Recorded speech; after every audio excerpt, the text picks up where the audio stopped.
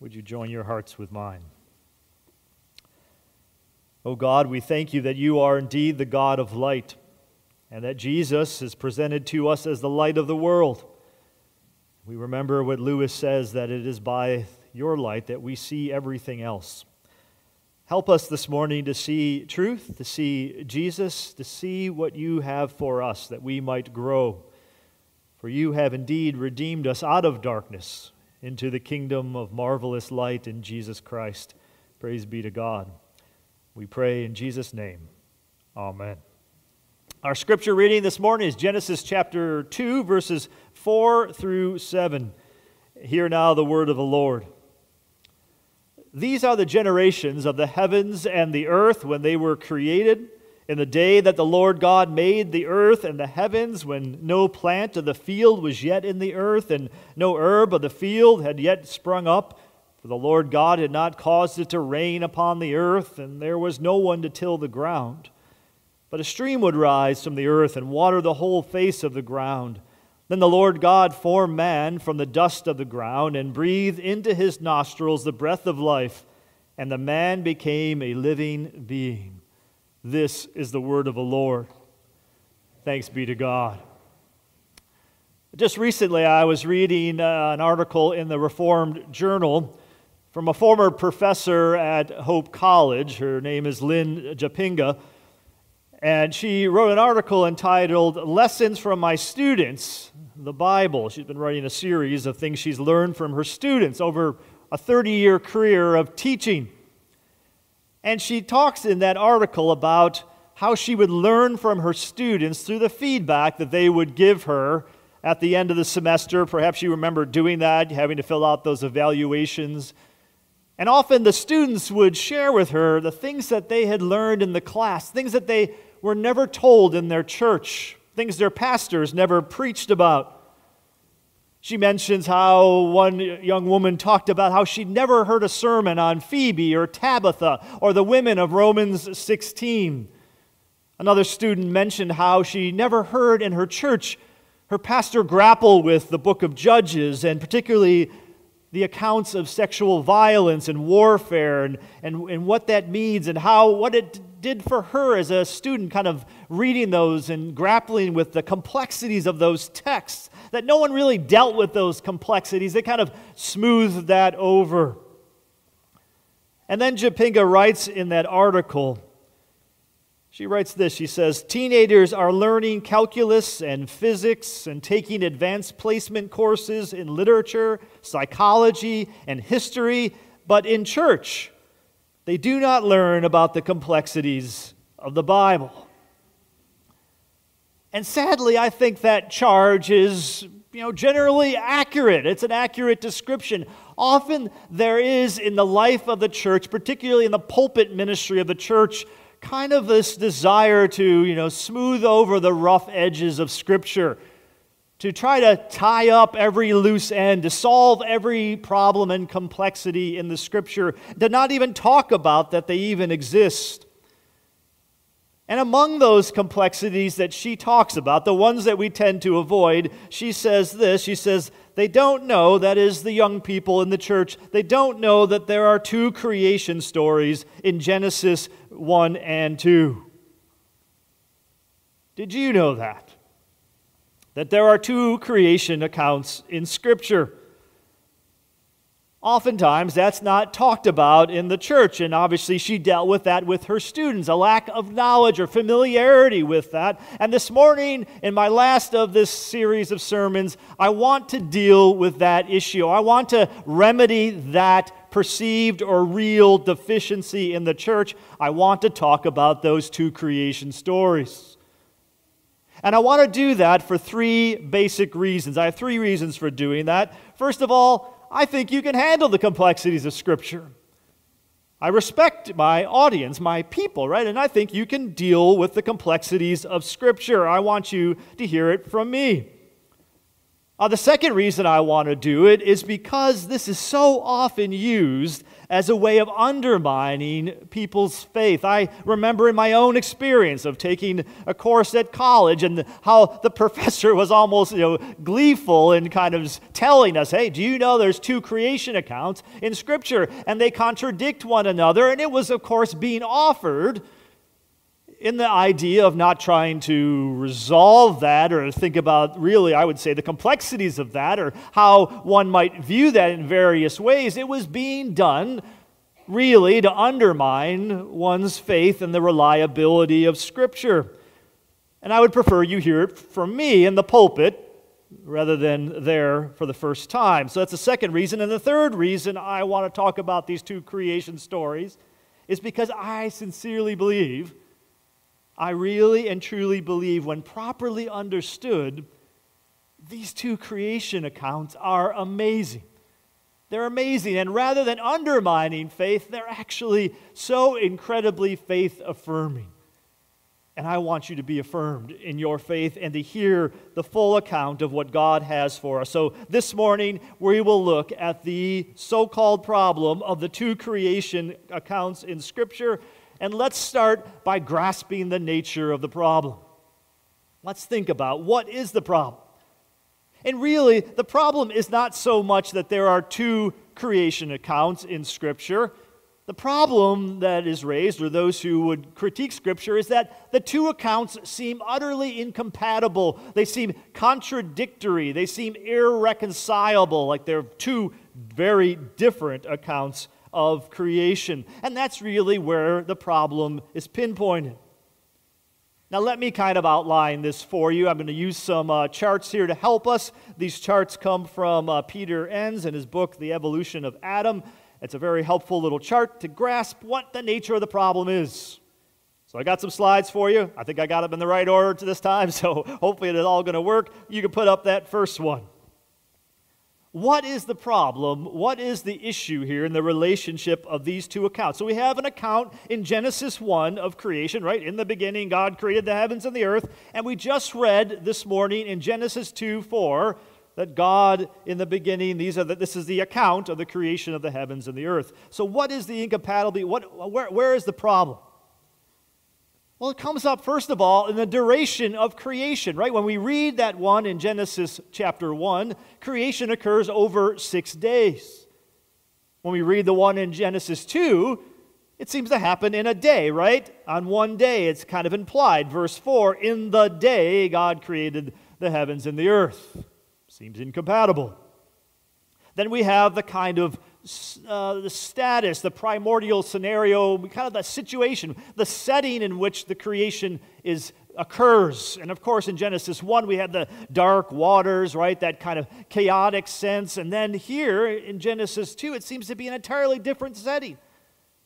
That, as Enns puts it, of kind of an oasis amid a desert, a garden. So you can see the friction there, right? Go to the next slide. The other place that the conflict is seen is in the sequence of creation. Of course, in Genesis 1, we have the ordering of things. Remember that form and filling. We have the light and the firmament, the dry land, the plants. It's all this sequencing, of course, capping in the creation of humans, the creation of humans in God's image, male and female. He created them.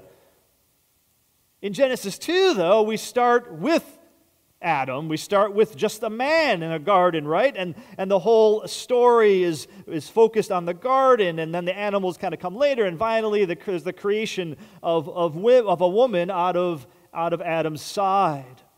So the sequencing seems off, incompatible, irreconcilable, right? Go to the next slide. Then we have the method of creation. Genesis 1 emphasizes God speaking. God said, and it was, right? You have that sense of fiat creation. He names, he blesses, he separates things. And then in the second account, in Genesis 2, we have God forming stuff out of clay, God breathing into the nostrils, right? That kind of stuff. It seems like a very different methodology. And then also, the portrait of God is different. In Genesis 1, we have a portrait of this transcendent, sovereign God over all of creation. And then in Genesis 2, the whole account is this kind of very immanent God. With hands-on, a lot of anthropomorphism, right? A lot of God breathing out of his nostrils into the nostrils of Adam. That kind of stuff is going on. You have a different name of God being used there, Elohim in chapter 1 versus Yahweh Elohim in chapter 2. And then finally, if you look at the last slide, is the portrait of humanity. Genesis 1 seems to give us this picture of a general creation of humanity, males and female, right? Created in the image of God, given this creation mandate. But then we come to Genesis 2, and it's very particular, very specific. It's about one man, one male, right? Adam, and then the one woman coming out of Adam. And it seems to be a different focus, even in the sense of caretaking of the garden versus the creation mandate to be fruitful and multiply. So when you parallel these two accounts, you can take that down, Kevin. When you parallel these two accounts, you see this, right? You can see this tension. And a lot of people have noted that. So what's up with that, Pastor? What's the deal? And what are we to make of that? What are the solutions to the so-called problem of the two creation accounts in Scripture? Well, let me give you 3 solutions that have been offered. And I'll give you the one I think is right, or at least the one that I believe is accurate. So there's been 3 solutions. They all begin with the letter S. Very nice, right? I got this to work. 3 solutions, 3 letters S. We'll go through these. And then we'll conclude with thinking a little bit about how truly amazing these 2 accounts are. All right, so 3 solutions. The first one is called the source solution. The source solution. And really, it's not so much a solution as it is an explanation. It doesn't try to reconcile the text. It doesn't try to remove the problem. In fact, it actually says that there are 2 separate contradictory accounts in the Scripture, and it purports to try to explain why that is.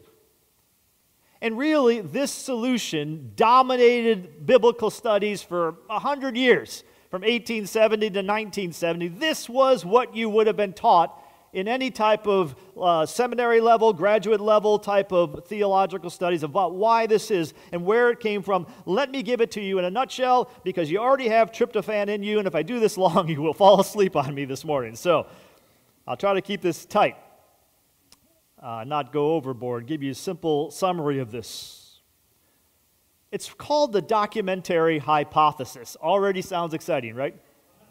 The documentary hypothesis. It was developed by a 19th century German theologian, although there were some, like a lot of things, there were a lot of people involved, but he's really the one. His name was Julius Wellhausen. And he helped to form a type of biblical studies we know now as source criticism. And what he did was he looked at the Pentateuch particularly and how it was constructed, and he came across these doublets, how there are often these repeated stories, these kind of oddities in the text. You'll see those in Genesis, doublets, right? We have one right here. Right as you open the Bible, why are there these 2 accounts of creation? And so he put together a theory that there must be sources in the Pentateuch that made up the Pentateuch, various sources, various factions, various authors with different agendas, and he went along trying to identify them in a variety of ways. And there's a little kind of acronym. He gave them all letters, these different factions. It's JDEP, standing for Yahwist, the Elohist, the Deuteronomist, and the priestly faction. So there's these 4 factions, and what he said was the reason there are 2 creation accounts in the Scripture is because they represent 2 of these different factions who had 2 different agendas, and they were basically authored by 2 different people, and then over time, as the Pentateuch was put together, a redactor, an editor came in, slapped them all together, and that explains why they don't make sense, because they were written by different authors with different agendas and different purposes. And so, yeah, they're contradictory because they come from different viewpoints, and they're meant to be contradictory. And that kind of theory predominated for about 100 years until the mid-1970s, when it kind of began to unravel. A lot of people pronounce it dead. It's not dead, but it's still kind of around in various forms. But it is kind of this viewpoint of Scripture that doesn't really take the idea of an inspired author very seriously. And I think even critics, liberal critics, have generally at least altered this significantly, the viewpoint about whether this really holds up. And I share that with you only because it's still out there. A lot of people were trained this way, and if they're teaching, you might come across that documentary hypothesis. I don't think it holds water. I don't think it really answers the question, and it's not certainly the way I would view Scripture. I don't commend it to you. I make you aware of it because it has been so dominant in biblical studies for basically 100 years. That's the source solution. The second solution is the sequel solution. The sequel solution. Now, what this is, really is an effort to try to reconcile these passages, to make sense of them together. And what this view does is that it really treats Genesis 2 as a sequel to Genesis 1, just like a movie, right? There's part 2, right? This is part 2 of creation. And the way this is articulated is that what you have in Genesis 2 is an account of subsequent events, things that occurred after the events described in Genesis 1. Now, there are a lot of adherents to this, some really good ones, like John Walton, who is a professor at Wheaton, an Old Testament professor, who I think is pretty amazing, certainly a lot brighter than this dim bulb up here. So this is his view of what's going on. And so under this understanding is, Genesis 1 is the original creation of all things, the universe, right? It's the creation of humanity in general. And then comes Genesis 2 at a later time, and this is the creation of the Garden of Eden, the creation of these particular people, Adam and Eve. And what we are really getting here, according to this view, is Israel's backstory. Right? Genesis 1 is the big view of the cosmos for everyone, but now in Genesis 2, in the sequel, it's Israel's origin story. It's about the generations of Israel, how Israel's story. Remember, the Pentateuch is an anthology.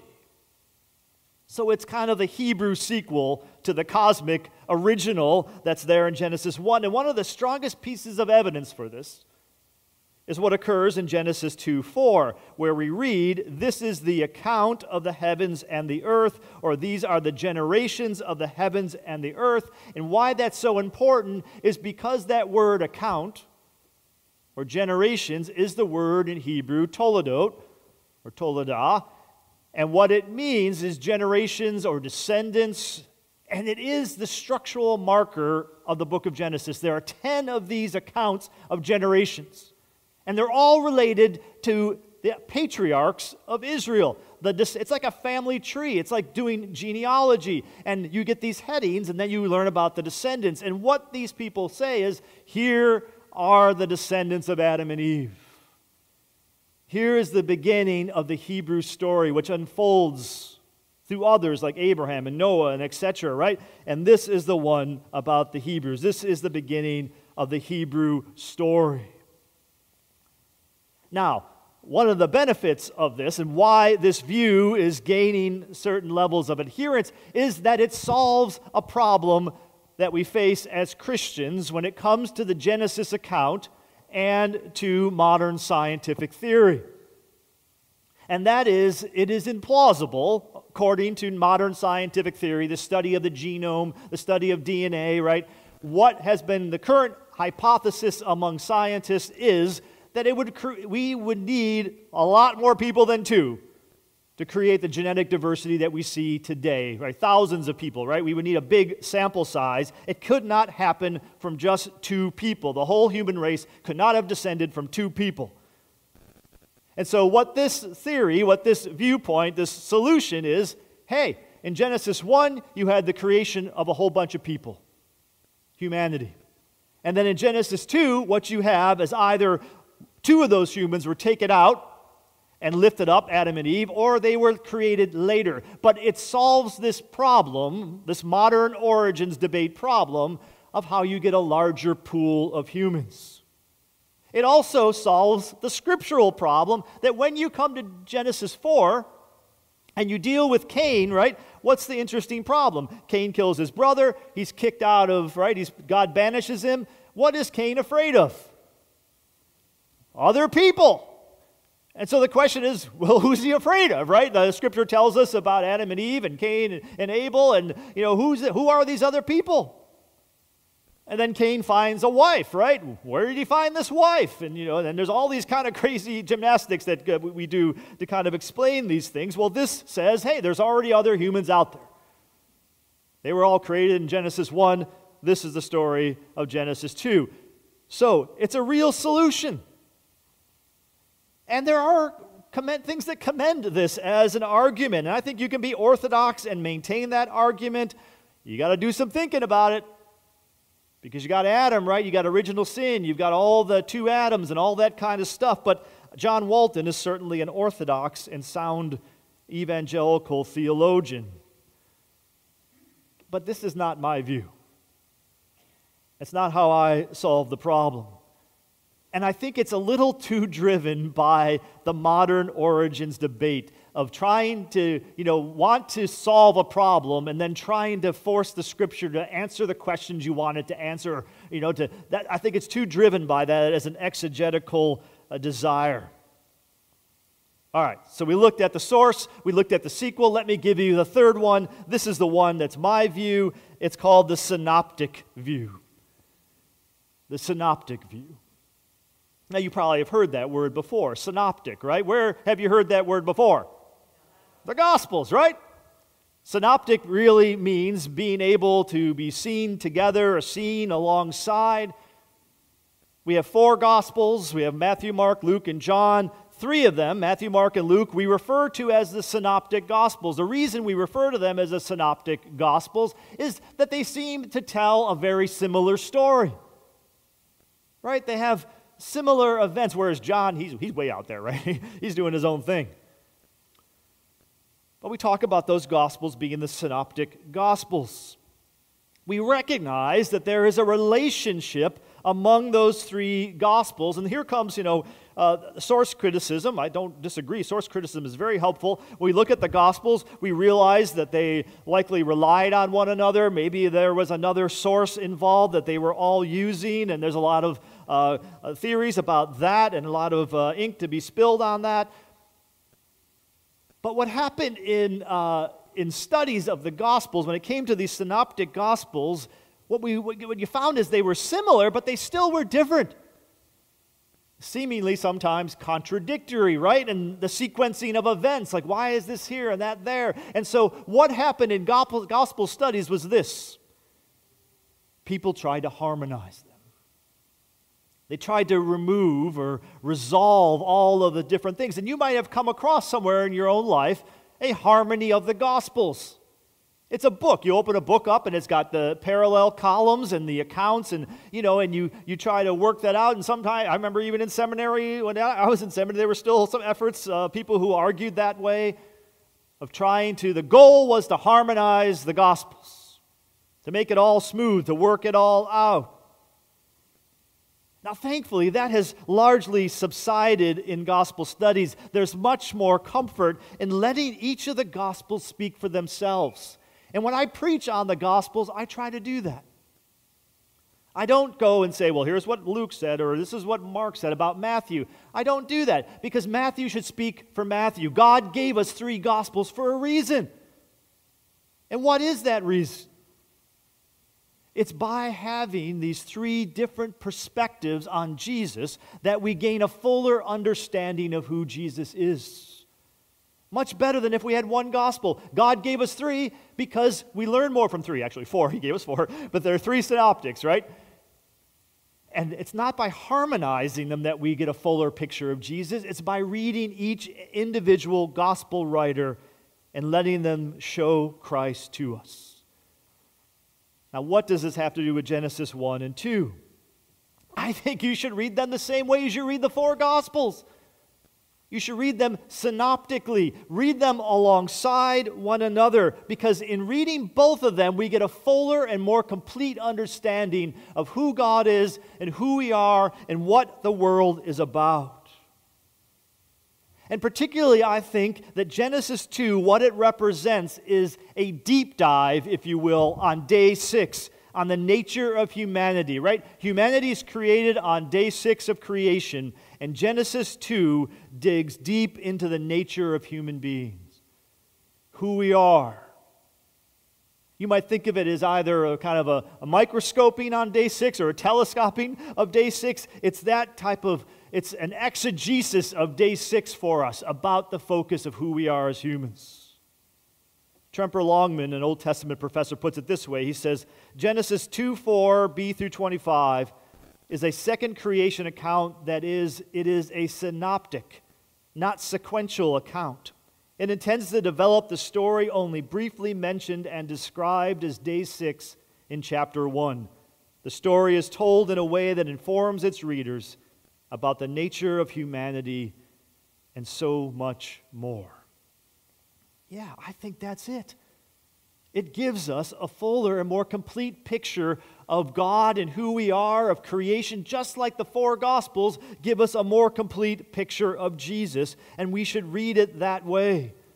And if you read it that way, if you just read them on their own, not trying to answer modern, debates about origins, just read them for what God is saying to you through them,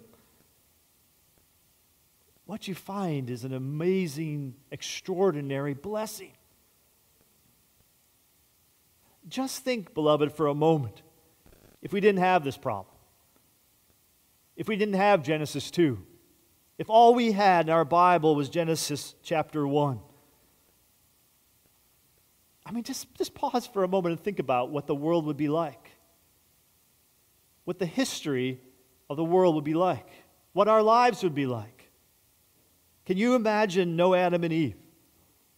No Garden of Eden, no trees of the life of the knowledge of good and evil, no bone of my bones, no idea of the purpose and dignity of human work, of the community that existed between God and His creation, humans, and also between Adam and Eve. No gender uniqueness that is present in chapter 2. No insight into marriage and human sexuality as it's unraveled there in Genesis 2.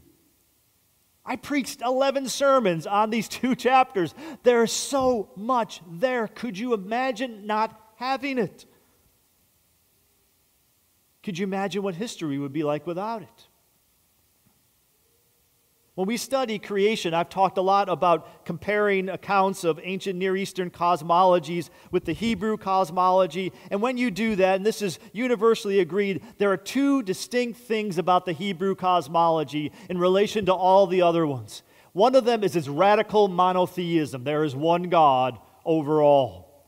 The other thing is its radical view of human dignity, of who we are before God, the value of humans. We are not cogs in a wheel. We are not there to be day laborers for the gods. We are there as people who are made in the image of God, those with whom God has communion with and has a community with. That is what stands out. Now imagine a Bible without Genesis 2. Imagine history without Genesis 2, without that portrait of human dignity. We hold these truths to be self-evident, that all men are created equal, that they are endowed by their Creator with certain unalienable rights. Where did that idea come from? Genesis 1 and Genesis 2.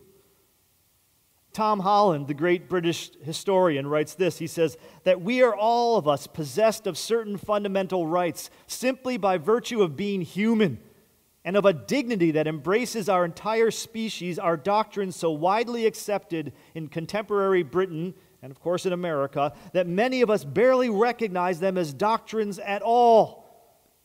What's he saying? He's saying we have in our mind, we presuppose as Western people that human beings have dignity. Where does that come from? It comes from here. from Genesis 1 and 2. In his book, Dominion, Tom Holland says, Christianity is the most influential framework for making sense of human existence that has ever existed. He's right. And it comes from here in Genesis 1 and 2. In fact, it's so influential. It's so in the bloodstream of who we are as humans. Even people who are non-believers, even people who are atheists, even people who would argue against Christianity and attack it are doing so on the soapbox, if you will, of Genesis 1 and 2.